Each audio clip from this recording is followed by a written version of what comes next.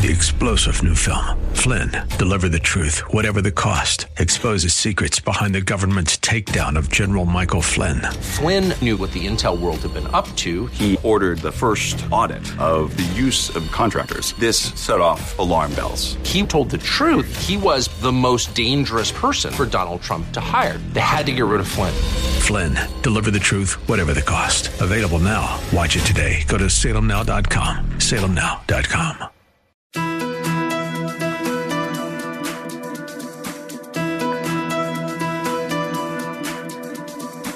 It's time to sit back, relax, and listen to Conversations with Joan. Conversations with Joan will inspire, motivate, and empower you. Live your best life now. Listen, learn, think, and decide. And now, here's your host, Joan Herman.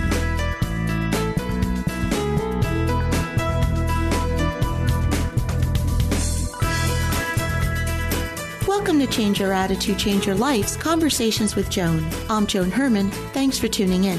Conversations with Joan focuses on topics that are important to your life, from health and wellness to professional development to personal well-being. Changemakers join me to share their insights, tips, and strategies so you can thrive and live your best life now. Thank you for taking time for yourself, and thank you for letting us be a part of your life. Now, let's start talking.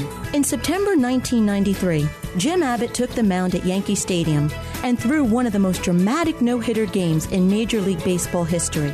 That game was a high point and an unbelievable success story. Jim was born without a right hand, but that didn't stop him from fulfilling his dream of becoming an athlete.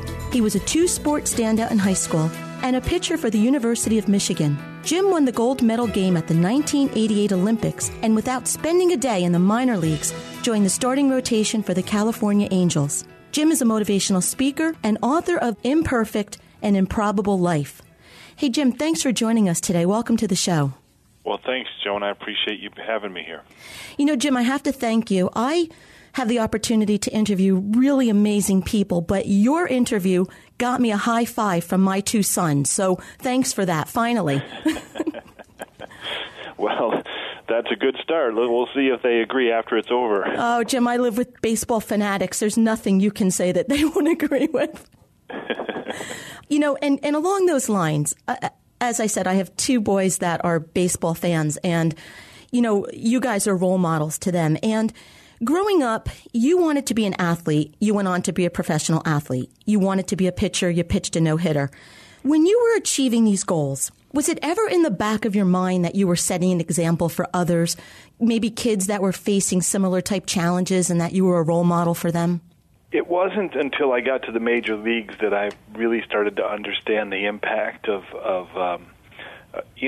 being a major league pitcher and being in the spotlight and being different. I was born missing my right hand, and, you know, I really spent the first part of my life, you know, fighting back against that in quiet ways, out on a baseball field and on, you know, in athletics and all the things that I was doing. And so no, early in my life, I was just doing what I loved to do and trying to find my sense of purpose and my identity. And when I got to the major leagues, of course, there's a lot of attention, a lot of media attention on each player, and because I was different, I received even more than the normal attention. And I started to see the effect that could have with families and parents and kids that, you know, started coming to the ballparks in every city that we played in. And it was a really interesting facet of my career and very, very motivating and very inspiring.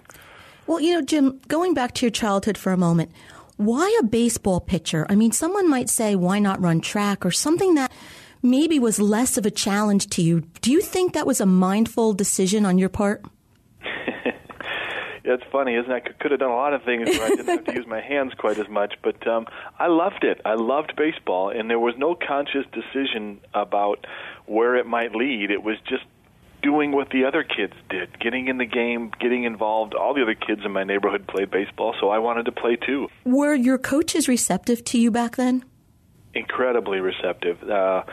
And I didn't really realize how lucky I was by, you know, I had so many coaches who who not only were receptive but encouraging. They, when I came to a tryout, I felt the loneliness of expectations and wanting to prove myself, and so many times there was a coach there who was not only receptive to my playing, but they pulled me into the game and said, "Listen, we'll figure out a way to get this done." And I was so fortunate in that. I get cards and letters to this day from parents, moms and dads, and kids who, sadly don't have the same type of encouragement in their career, in their sporting world, and so I try to use the small forum that I have to encourage people to look at people for what the possibilities that they have instead of what they can't do. Now, Jim, you write in your book that you hid your disability in your right front pocket. When did you finally stop feeling the need to do that? I don't know, Joan. I guess there are times in my life where I still do that. It's a lifelong journey. There are times, and talk about this a little bit in the book, where being born missing my right hand, I don't even think about it. I'll go weeks at a time where I don't even, it's not something that is part of my daily life, and yet. There's other days where I may be in a new situation. I may go to my daughter's classrooms, or I may be at a place where there is some awkwardness, and then it is part of my life again. So it kind of stops and starts. I don't think that you reach this point. At least I haven't reached this point where you totally say, this is something I'm completely comfortable with. I think it's always sort of there. Well, and I think that's a wonderful point, because so many of our listeners that are dealing with various types of challenges in their lives, they may think that you're healed and it goes away and you move on. And, look at Jim Abbott. He's this incredibly successful baseball player, and, he got past it. And as you're saying, you have moments where you push it aside, but it's always there. And I want our listeners to understand that it is it's an everyday battle where you feel good some days, some days it comes back, but that doesn't mean you can't keep moving forward. I think that's right. It comes and it goes, and that's not. And I think you try to find peace with the times when it does sneak into your life, when those you get that awkward second glance walking down a street. There's some reminder of the fact that you're different, and just being aware of those things, you're able to take some of the power away from it. When you're a kid, you're more susceptible to those types of influences, and as you get older, I think we build up a stronger filter, and we're able to if not completely move past those feelings, take control of them, be aware of them, and use them to our advantage. Now, Jim, I get the opportunity to interview a lot of people who have really overcome some tremendous obstacles, and often they attribute a good portion of their success to their parents. And you've said that your parents saw your condition not as a disability, but as an extraordinary opportunity. So for parents that might be listening right now who are raising children with different types of obstacles, what should these parents be telling their children, and what impact does their example have on their child? Well, my parents were my heroes, and they serve as a great inspiration to me now that I'm a parent myself. I think the greatest gift that my parents gave me was the idea that my hand was something to be lived up to, and it was a responsibility almost. My dad used to say to me all the time, Jim, what's taken away once is given back twice. And I think he meant that you need to focus on what you have instead of what's been taken away. And I definitely remember a turning point in my upbringing when that became the focus for my parents, that yes, I was born missing a right hand, but so much more was given to me. I had athleticism, I had other talents that would allow me to live up to that. It was something, they treated me as though, I don't really like the word special, mm-hmm. but they made me feel special without treating me special, if that makes any sense. It makes perfect sense. And I love his words, taken away once is given back twice. Those are Really incredible words to remember, because that's something that we definitely forget when we just focus on what we don't have or what's missing in our lives. Yeah, and that was something that was passed down to him from his mom. My mom and dad are my heroes in a lot of ways, not just because of they raised me and my brother in a very instinctual way, and obviously with the challenges of me being born different, it brought a lot of anxiety and unknown to their lives. But they themselves, they had me at a very early age. It was a struggle for them. There was a lot of uncertainty. There was a lot of sacrifice for them, giving up sort of, some of the dreams that they had, when they were younger, and focusing on raising a family. And so their model serves me well, and I think about that now, about parenting and sort of the selflessness that's involved. Your career got off to a slow start, and what would you say were some of the adjustments that you needed to make to turn it around in the majors? It's an incredibly competitive environment at the major league level. I was very young when I got there. I was just 21 years old, and I had a pretty incredible amateur career in the fact that I was at the right place at the right time in a lot of ways. I went to the University of Michigan and played there, and then I played in the Olympics in 1988, and we won a gold medal, and then all of a sudden I made a major league team. So I didn't have a lot of professional experience, and the key was, you talk about attitude, the key for me was to get up on a mound in a major league stadium against major league players and feel as though I belonged. I had a tendency to give the other guys so much credit. I would be looking at a Cal Ripken or a Ken Griffey Jr. and I would think about how good they were instead of remembering what it was that I brought to the table and remembering my strengths. And so that was the adjustment that I had to make. Just understanding what it was that gave me the ability to be out there in the first place. Well, and going on and pitching a no-hitter with one of the greatest baseball teams, the New York Yankees. Can you describe what that day was like? Was that the greatest day of your career? It was a great moment, that's for sure.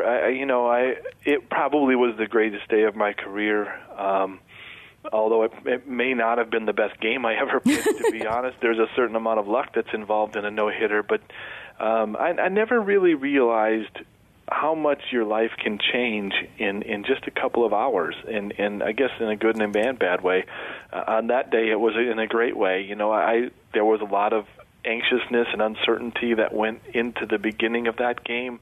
I hadn't been pitching all that well leading up to it, and we were right in the middle of a pennant race. Our team the Yankees were really starting to come back into prominence, after being down for a few years. So there was excitement and tension and anxiousness, and then all of a sudden this game starts, and they don't have any hits, and there's an excitement in the stadium that's building up with the fans and your teammates and the opponents, and it becomes this countdown of outs, and you get down to that last out when you only have one more to get, and the fans are standing up and literally jumping up and down, and you can feel it with every nerve in your body.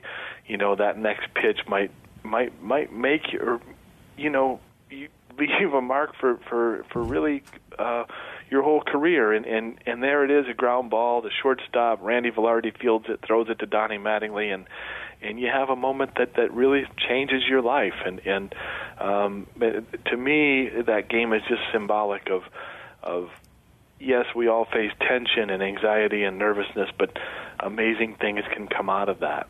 And you just described probably looking back at that moment, but do you recall what you were thinking while you were on the mound? I remember hopefulness, and I remember literally the physical feelings of feeling your heartbeat and feeling that shakiness in your legs, that excitement of the moment, but I felt great. I felt confident and I excited and a little bit of letting go to the baseball god, so to speak. Just the only thing I could really control was the pitch that I threw and the place that I threw it to, and after that, things kind of have to go your way. And I remember with all of the excitement and tension involved, a little bit of letting go and acceptance of what was to come next. Now, Jim, after an accomplishment like that, you just mentioned when you began that you felt like you didn't fit in with the baseball greats. You have to admit now, do you finally feel that you belong there? Well, I did feel like I belonged in the major leagues. I was given a lot of talent. I think it goes back to what my dad said, more was given to me than was ever taken away. And there were definitely moments when I felt like I belonged and I felt like I was one of the better players in the league. And yet there's also moments when we're tough on ourselves. And that's a little bit of the exploration of the book is looking back on your life, looking back on a career, and finding, acceptance in the effort that you gave. And for a long time, I was very harsh. I judged my career in a very harsh way. And now, the book really actually kind of helped me to look back on the effort and look back on how far I came in my life. And it's a long way from Flint, Michigan to Yankee Stadium. And I've really come to be proud of the things that I did on a baseball field and the great way that fans have really embraced my career and taken me in. Have you ever thought that perhaps you experienced everything that you have in life to be given this very public platform and go out and change so many lives? I don't know that I believe that, but the thought has crossed my mind.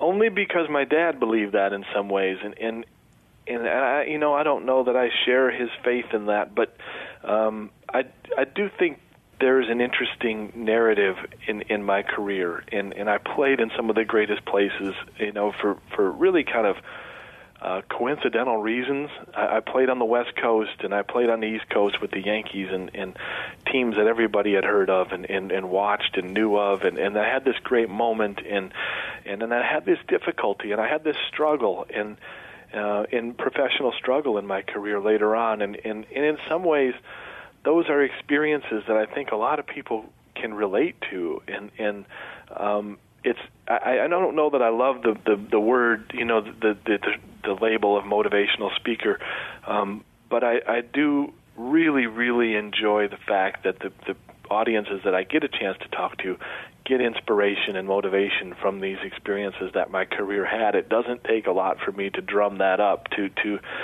find resonance and to find things that people can connect with. The book is Imperfect, An Improbable Life by Jim Abbott. If you'd like more information about Jim, you can visit his website, jimabbott.net. And as always, you can visit our website, cyacyl.com. That stands for Change Your Attitude, Change Your Life.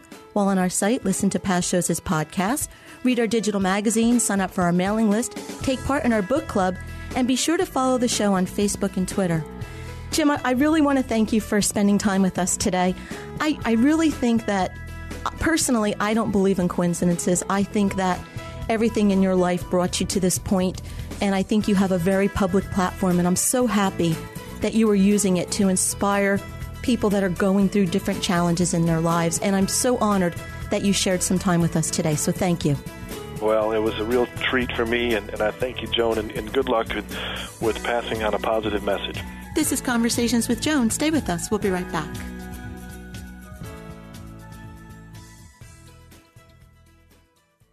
How much can the right foods do for you? A lot more than weight control. The right foods can increase your energy, improve your outlook, and strengthen your body's natural defenses. What foods can do all that? Primo Health Solutions will show you using metabolic typing. This remarkable program lets your body tell you what it needs to work best. Call them today at 347-903-7030. That's 347-903-7030. Or go to PrimoHealthSolutions.com. Using metabolic typing, Primo Health Solutions will let your body work best.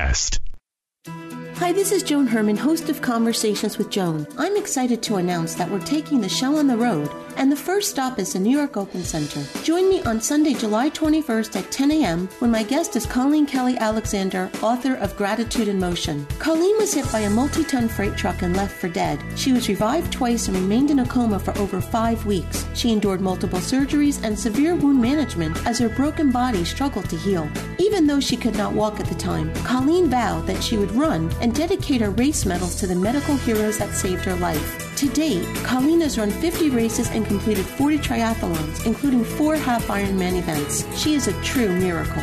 For more information, visit cyacyl.com/events. That's cyacyl.com/events. And be sure to tune into Conversations with Joan every Sunday night at 10 p.m. right here on AM 970 The Answer.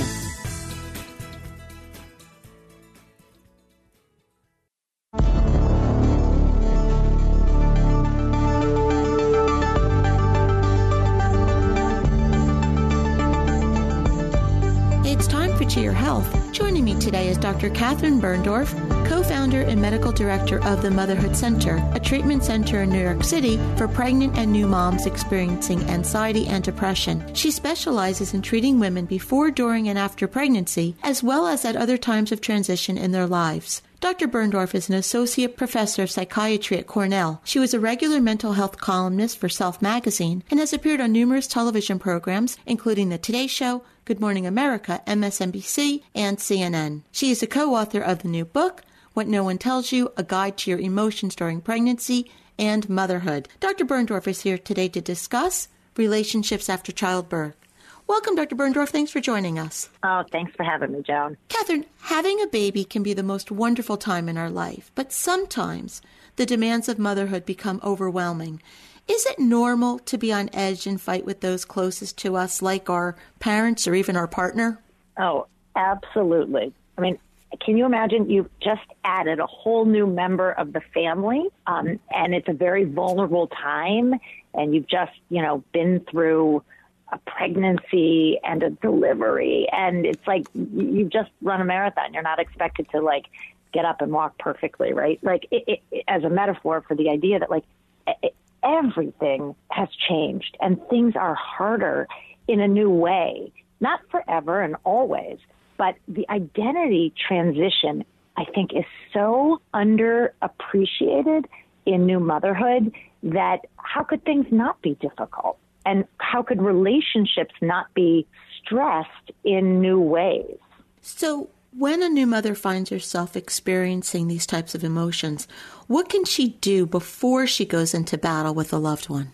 Oh, that is a big question. I think that if in the best case scenario, when someone's pregnant or even prior to pregnancy, there is some appreciation for the idea that becoming a mother, right?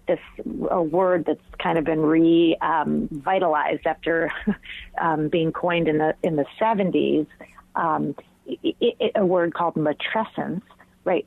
Becoming a mother, like adolescence, becoming an adolescent or a teen, right? It's this bumpy transitional period, and it is difficult at best.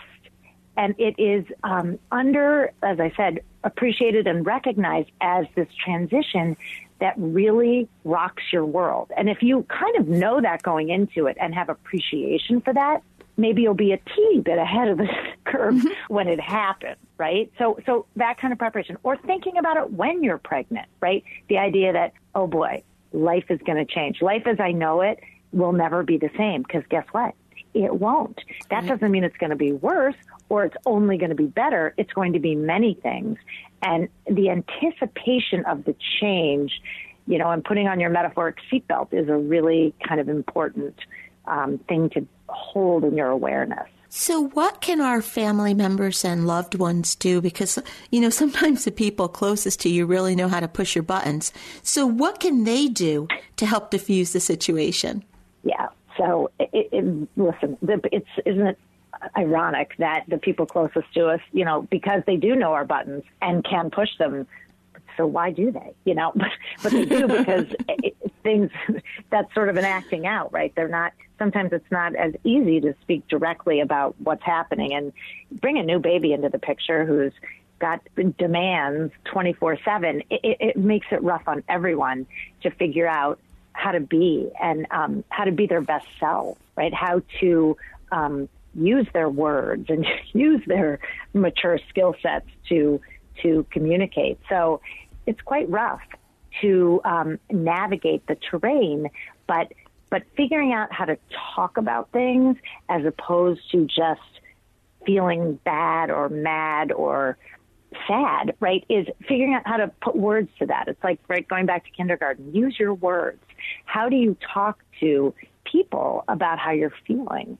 And, sometimes that's hard for the new mom who may be in a very vulnerable state, but maybe that's, you want to, with your, if you have a partner and a good relationship there, it's figuring out, okay, how are we going to talk to your parents or my parents so that they get that we actually don't want them to walk into our house without knocking on the door, or we don't like it when they do, pick up the baby without washing their hands, or whatever it is, right?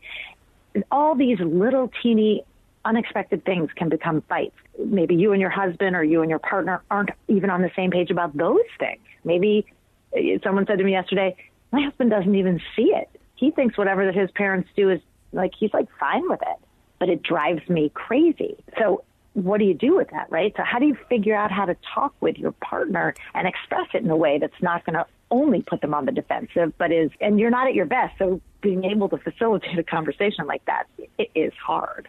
But ultimately, that's what it is. It's about communication, as much, sort of openness and directness and kindness and empathy as you can muster in those moments, whether it's, with the partner or with a parent or a sibling or someone who's disappointed you, or, any of the feelings that you're having about the shifting in relationships. The more directly and kindly those can be addressed, the better off you hopefully will be.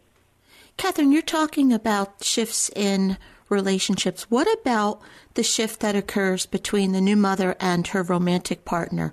Prior to the arrival of the baby, the partner was the mother's world. And once the baby comes, the focus shifts. What about that resentment and jealousy that the father or partner ends up feeling toward the mother? What can she do to help with that? Right. Well, you're describing a very common phenomenon, which is when you go from 2 to 3, anybody knows, you're in a dialogue, you bring in another person or a third friend or a third wheel. We even have a term for it, right? It's a complicated position. The question is, like you said, maybe the partner used to be the center of the new mom's universe, and now there's a baby competing, quote unquote, for time and attention and needs being met, right? It's again, it's all the expressions that we use all the time. Stop being a baby, we say to adults. It's because I actually have a real baby here, right, who needs attention. But guess what? The partner is feeling bereft too. And I think it brings up one of the very common themes that happens in this period of matrescence, which is loss. And it seems, again, somewhat ironic or surprising that you've gained this baby, but you've lost many things, right? And these things are true at the same time. It's not a zero sum that you get one and give up the other, but you both get one and give up the other, right? You can't be a not mother once you are a mother, but you do have a life. You did have a life before and an identity that there's still a self. So you have to navigate that with a partner, right? Who has potentially been displaced, dethroned, detached from, because you're the object of your, in some way, desire.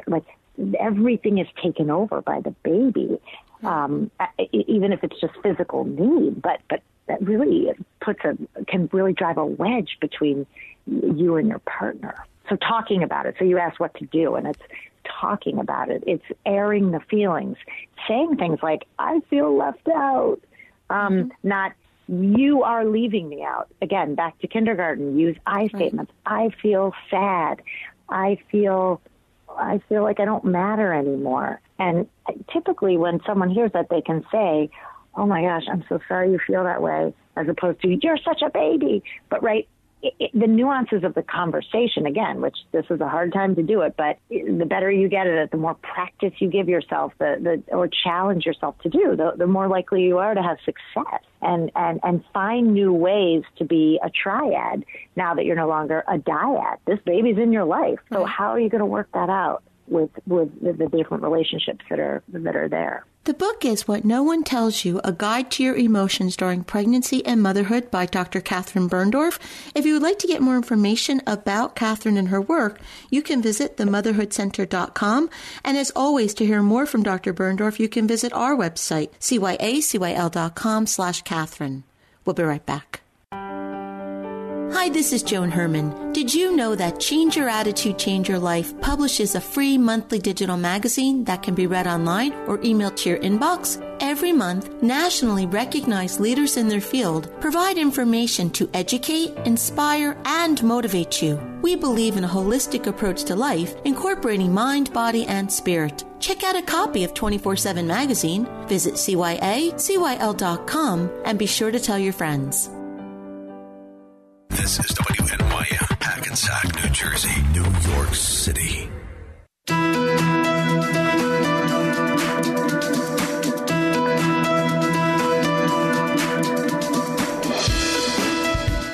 Welcome back to Conversations with Joan. I'm Joan Herman. Thanks for staying with us. If you're diagnosed with cancer, which expert should you see first? A medical specialist or a money manager? According to today's guest, Scott Page, option 2 might give you the best hope for surviving the disease with your health and your wealth intact.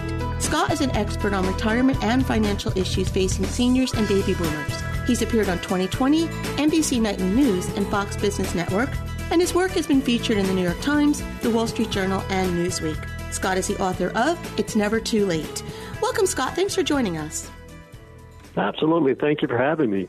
So, Scott, it's been reported that cancer patients are 2.5 times more likely to declare bankruptcy than healthy people, and those patients who do go bankrupt are 80% more likely to die from the disease than other cancer patients. This is a serious situation. So why is this financial toxicity occurring? Well, it's a result of the illness and the mounting bills. Financial toxicity really describes the dire health impact of soaring medical costs in this country. And there's studies showing that this stress is so toxic that it's leading to early demise. And, we're in a country where we really should not have to worry about health care. And specifically with seniors, it's showing that almost 40% of men are going to develop some form of cancer other than skin cancer and minor cancers, and almost 38% of women. And a lot of this is because we're just aging more in America. Until recently, people over 85 were not even followed statistically, and they are the largest growing population of individuals developing cancer today. So, Scott, for people that are undergoing these costly cancer treatments, what do you believe are their biggest concerns? Their biggest concerns are how are they going to pay for it, and how is this going to affect their family and their financial and sometimes retirement? And, the medical community is not set up to have these discussions with patients. And, one of the things as you opened, it's when you find out you have a cancer diagnosis, do you contact your doctor or your financial planner? And it really should be both in concert, because removing the financial stress on how you're going to pay for your treatment is critical. And there are several things that people should look at outside of the box for paying for their care. And one that I immediately recommend to clients is to review their existing life insurance policy. That means someone can actually sell their policy for a lump sum of cash they can use to pay for their care. A second opportunity is a reverse mortgage. Many people that have equity in their home, if they want to stay in their home, they really should consider a reverse mortgage. There's been some bad press about them in the past, but they've really cleaned up their act, and they're able to offer a very fair and fast and convenient opportunity for seniors who have equity in their home and they still want to stay in their home through the remainder of their life. Scott, many of us, and me included, we pay these ridiculously high premiums for health insurance, thinking that when we're sick or when we need the coverage, it'll be there to help us. Is that the case? And if not, what types of things could we be hit with outside of what our coverage would take care of for us? Well, depending on your coverage, every health plan is a little different. For most seniors that are on Medicare, Medicare will pay to up to about 20% of the coverage unless you have a Medicare supplement policy. However, 1 in 5 Americans are struggling to pay medical bills, and nearly 10 million American adults are going to face bills they can't pay despite having health insurance. So there's also not only your medicines that you're paying for and your doctor visits, there's other costs, which is transportation, meals, home health care, dressings, durable medical equipment, all of these things that are never considered that your insurance company may not pay for. And I think as part of America, we plan retirement and think, okay, how are we going to enjoy our golden years? We want to travel. We want to visit the grandkids. We want to buy a mobile home. And very few Americans consider the horrific effect that a cancer diagnosis can have and basically wipe out any of their retirement savings they have. You just gave us a few great financial options, but if a person finds him or herself in serious trouble, is bankruptcy a good option? Bankruptcy should be a strategy. If you've evaluated all of your assets, if they do not have a life insurance policy or equity in their home or an annuity or some stash of cash to help them, I think bankruptcy should be considered as a viable alternative, because when it comes to your health, removing the stress is the most important element you can do. And if your strategy is to get healthy, get through your treatments, get through your follow-ups, keep your bill collectors at bay until you have to file bankruptcy, that should be a strategy that anyone should consider. Scott, are there any other tips or strategies that you want us to remember? If anyone is diagnosed with a medical problem or cancer diagnosis, check with your state agencies. There's lots of state agencies that can help with prescription drug copays, help with living expenses. If you're involved in a church, reach out to your church. One of the things in this country that's refreshing is people love to offer help. And if someone needs the help, they need to swallow their pride and ask for help. Don't be afraid to reach out and look for options. Scott, thank you so much for joining us. Absolutely. Thank you for having me. This is Conversations with Joan. Stay with us. We'll be right back. Long-term care planning is a very hot topic today. That is partially driven by the fact that the conventional market is imploding. Many of the biggest insurance companies have pulled out of the market as a result of poor claim experience. That means there are less choices to safeguard your assets and protect the quality of life for you and your family.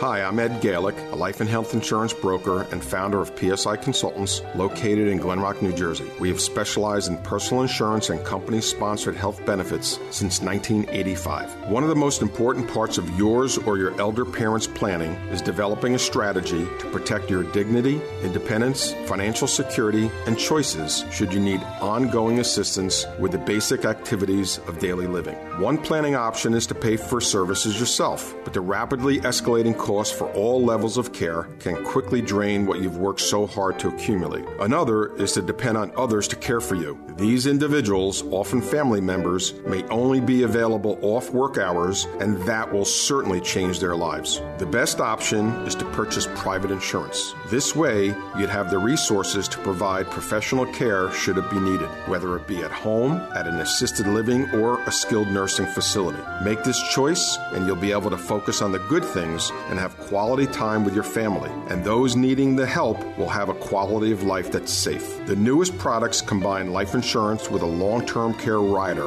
allowing the policy owner to use that policy's benefits to pay for care in the event the insured becomes benefit eligible. Never need the care? Your policy builds cash value, which could eventually exceed your outlay and will ultimately provide a death benefit. This could be a great solution for you. Explore your options today. Please visit our website at psi-consultants.com.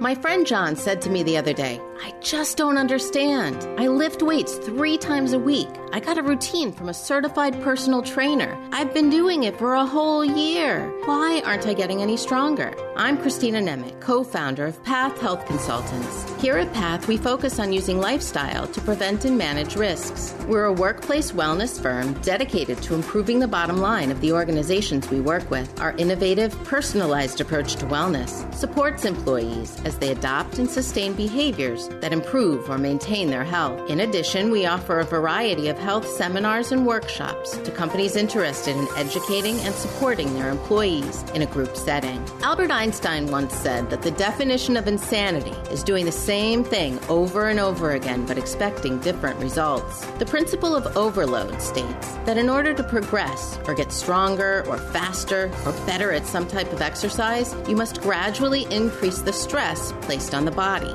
That means that for John to see a difference in his strength, he needs to lift more weight, either by completing more repetitions or by increasing the amount of weight he lifts, or by doing both. So if you feel like you've reached a plateau in your workout, try stressing your body by doing more. Here's a case when stress can be beneficial. If you'd like more information on workplace wellness, please contact us at pathhealthllc.com.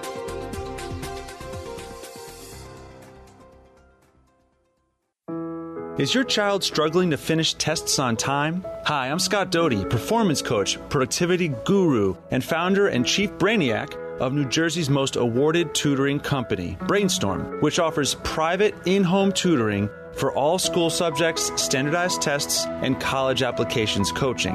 Now, many people are allergic to running out of time on tests. They equate running out of time with failure. Obviously, I need to do everything in my power to finish on time, they think. The truth is typically different. Unless you are a high-soaring overachiever looking for near perfection, you have room in your performance for incorrect answers. Most people, in other words, can get their goal score and still get a great number of questions wrong. With this in mind, I always advise students to focus less on the obsession with sprinting through a test at full speed. And of course, that often results in finishing on time, but with terrible quality. And I tell them instead to focus more on quality work that gets the job done, even if it means running out of time. So the takeaway here is focus not on rushing to finish on time. Finishing on time is not the goal. A certain score, a B+, maybe a 1300 SAT, that's the goal. And there are clever ways to make that happen even if you can't finish on time. If you'd like to learn more about these kinds of ways to learn and you like access to New Jersey's elite core of academic coaches and admissions experts, check out stormthetest.com.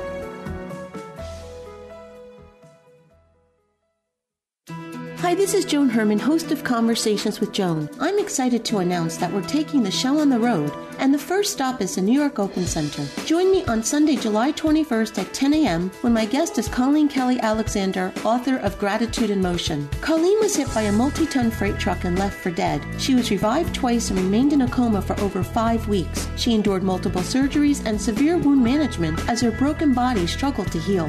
Even though she could not walk at the time, Colleen vowed that she would run and dedicate her race medals to the medical heroes that saved her life. To date, Colleen has run 50 races and completed 40 triathlons, including 4 half-Ironman events. She is a true miracle.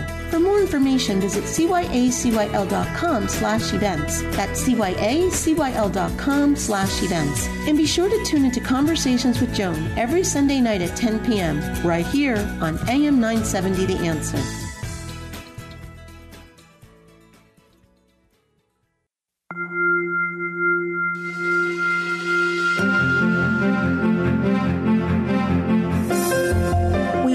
To live a happy, productive life, but sometimes we just need a little help. Our Coach On Call experts provide strategies to help you live your best life now. Joining me today is Allison Carmen, a business consultant, life coach, and author of The Gift of Maybe, offering hope and possibility in uncertain times. Allison's podcast, 10 Minutes to Less Suffering, provides simple tools to reduce daily stress and worry. She's here today to discuss how to determine if life lessons are holding you back. Welcome, Allison. Thanks for joining us. Oh, Joan, thank you for having me today. So, Allison, I've gone through a lot of change and a lot of not so positive things in my life. And when I experienced them, I was always told to find the lesson or the blessing from that unexpected or painful experience. But sometimes, to be honest, we get so stuck in the story of what happened or who hurt us that it's very difficult to move forward. So why do you believe this type of behavior holds us back? Well, what happens is that things happen in our lives. And of course, after we have an experience, usually there's a lesson. And these lessons turn into wisdom. But at the same time, sometimes the lesson turns into a story. And if it turns into a story, we're bringing the past into the moment and we're bringing our past into the future.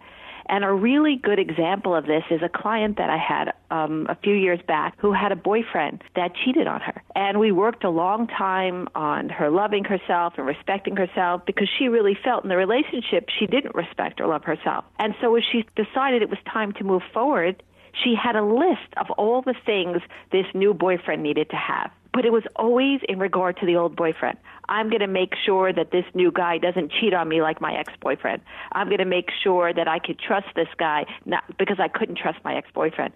And what she didn't realize is that although she was trying to create a new life, at the same time, the ex-boyfriend was still in her life. The pain was still in her life because the story was still in her life. And the reason why we do this is we think that if I hold on to that story, I can protect myself. But we don't realize that we're not protecting ourselves. We're just bringing the pain forward. And we also don't realize that if we truly learn our lesson, it turns into wisdom.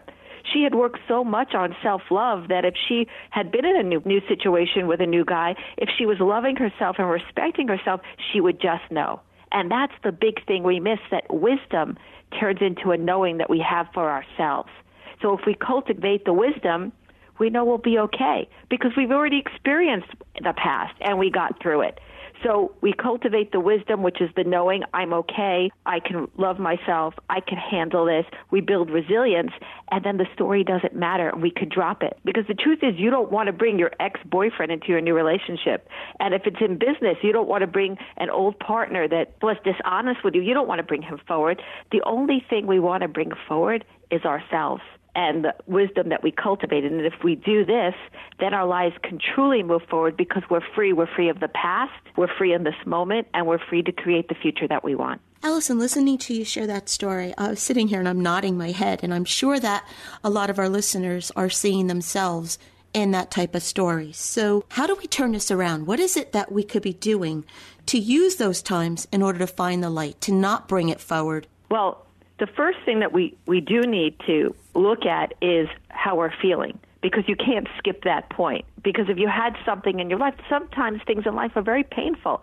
If you had a bad breakup, if you went bankrupt, if you had a nasty boss and lost your job, we have to allow ourselves to feel what we feel. So there's a process. But then after a while, moving forward, we could say, well, what can I learn from this? Did I love myself?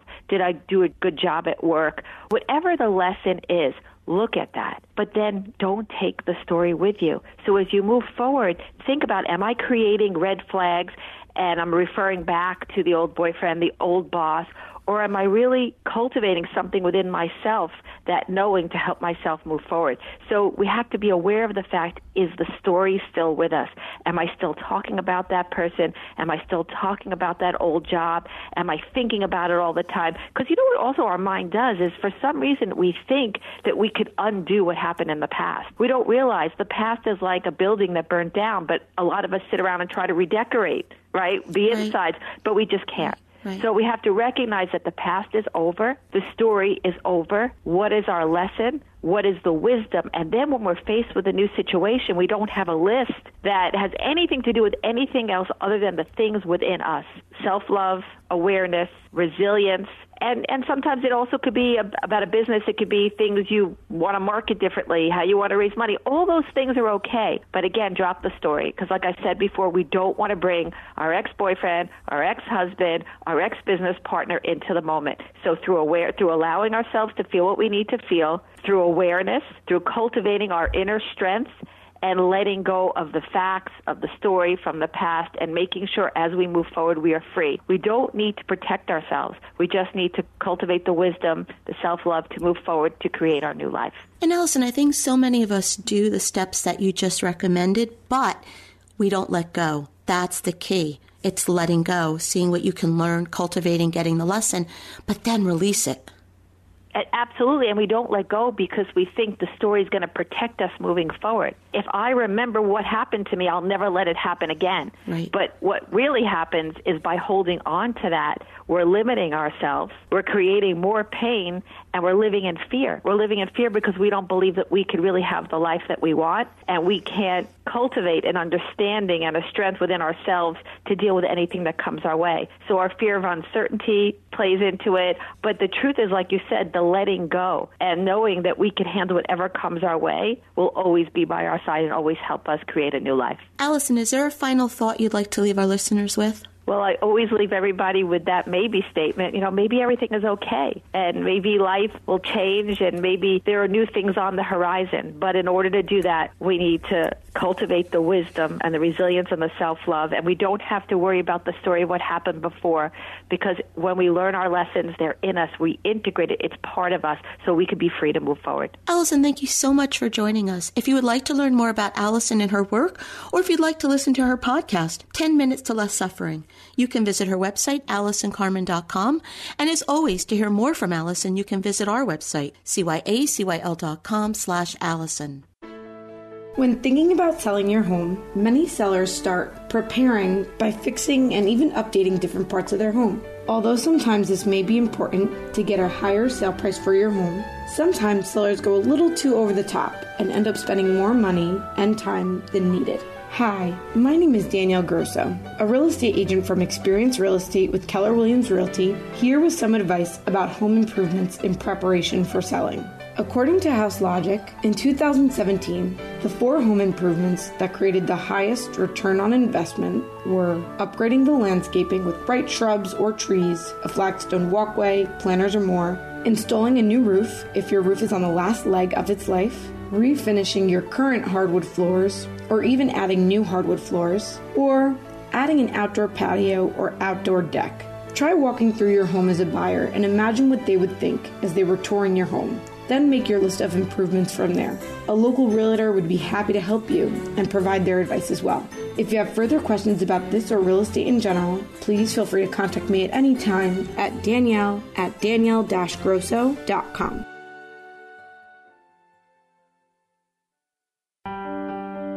Hi, this is Joan Herman. Did you know that Change Your Attitude, Change Your Life publishes a free monthly digital magazine that can be read online or emailed to your inbox? Every month, nationally recognized leaders in their field provide information to educate, inspire, and motivate you. We believe in a holistic approach to life, incorporating mind, body, and spirit. Check out a copy of 24/7 magazine, visit CYACYL.com, and be sure to tell your friends.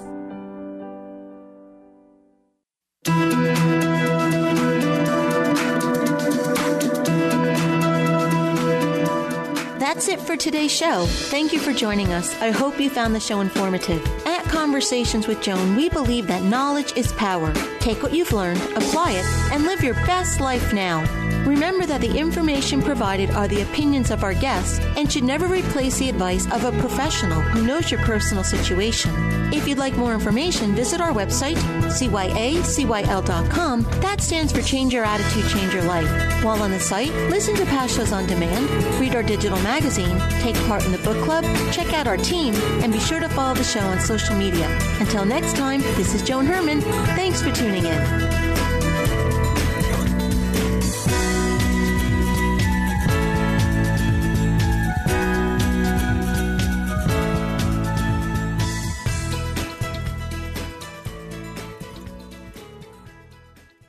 The preceding pre-recorded program sponsored by Maximilian Communications, LLC. 3-star General Michael J. Flynn, head of the Pentagon Intelligence Agency, knew all the government's dirty secrets. He was one of the most respected generals in the military. Flynn knew what the intel world had been up to. He understood its funding. He ordered the first audit of the use of contractors. This set off alarm bells. The explosive new documentary, Flynn, Deliver the Truth, Whatever the Cost, uncovers the facts behind this scandal. Flynn told the truth. He was the most dangerous person for Donald Trump to hire. I find out the worst enemy that I'm going to face in my life is right here in America. They took my assessment and they wanted me to change it. And I was like, I'm not changing it. They had to get rid of Flynn. With in-depth interviews, archival footage, and never-before-seen personal records of the man behind the headlines. I just felt like I was drowning. Flynn, Deliver the Truth, Whatever the Cost. Available now. Watch it today. Go to salemnow.com. salemnow.com.